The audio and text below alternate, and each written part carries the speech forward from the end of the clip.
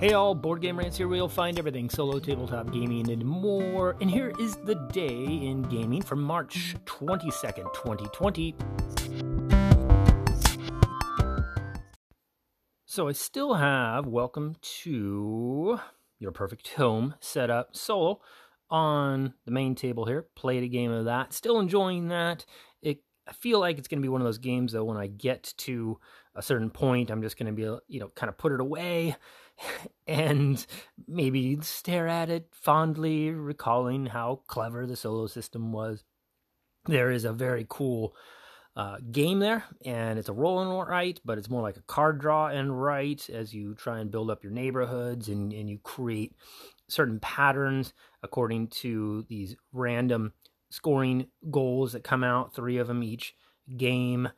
And there's still like some parallels there that I draw. Sprawlopolis, another, not a roll and write, but another very simple card solo game that I love its system, and that I can draw to this, to Welcome to, and it has kind of the same appeal in that way to me. But I do think Sprawlopolis is going to stand the test of time, whereas this will not.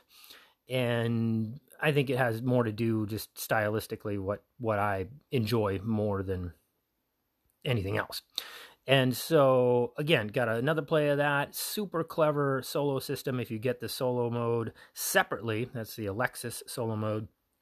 That does not come with the base game and should come with the base game, because it is an extremely clever design where you are actually in charge of the AI and how it scores. You can manipulate it, and so you have a ton of control there. But while you're trying to control that, you're also trying to score optimally for yourself. Super clever stuff there.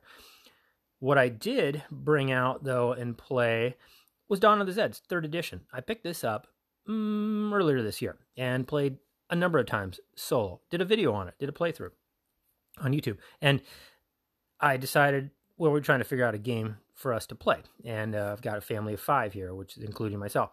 So I brought this out and thought, okay, here's a cooperative game, zombie game, fighting back the zombies, trying to protect your town center. If the zombies reach town center, you lose.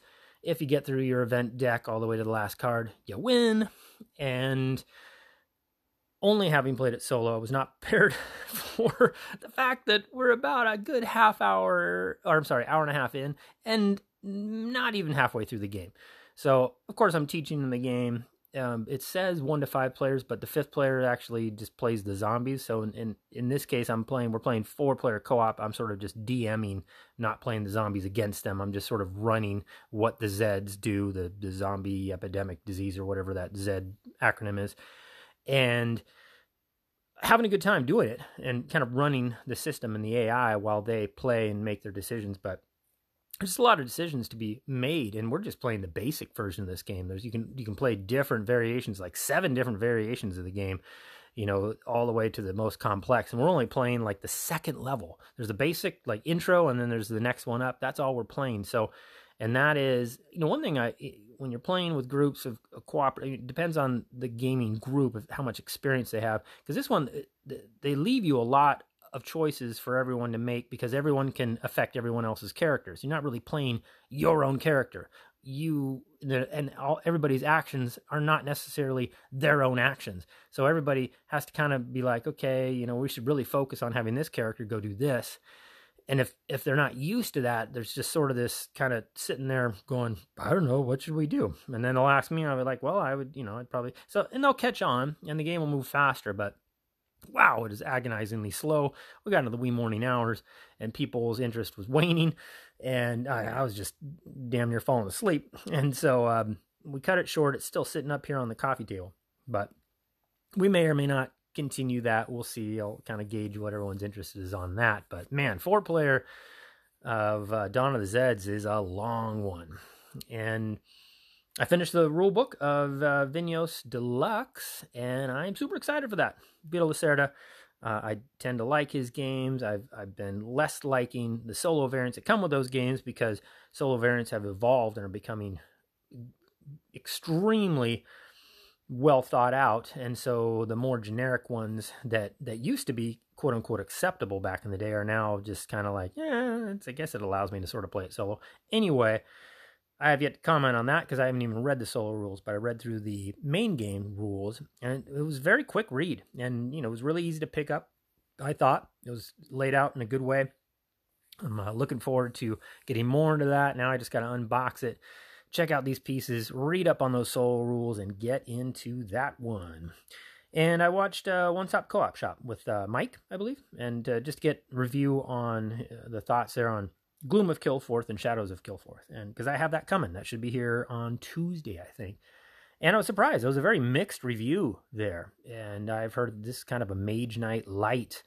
And I am still super stoked to get it. And I'm trying to, again, take a break here from these role-playing games and Vinhos and even just sort of DMing a game like Dawn of the Zeds. That's going to kind of give me maybe that break that I need. But looking forward to that coming here in the next couple days. And I think Mike gave a very good, thoughtful review. And we do tend to like the same games. And so I'm really intrigued to see what I think of Gloom of Kilforth as it comes available here. So that's it for today. If you'd like, you can find me on Twitter, Instagram, Facebook, and YouTube. And until next time, do what you can to find a way to lift your spirits in this ever increasingly crazy world right now. One of the very best ways to lift your spirits is to lift someone else's spirits. At least it's one of the best ways I know of. Thanks for listening. I'm Board Game Rants, and I'm out.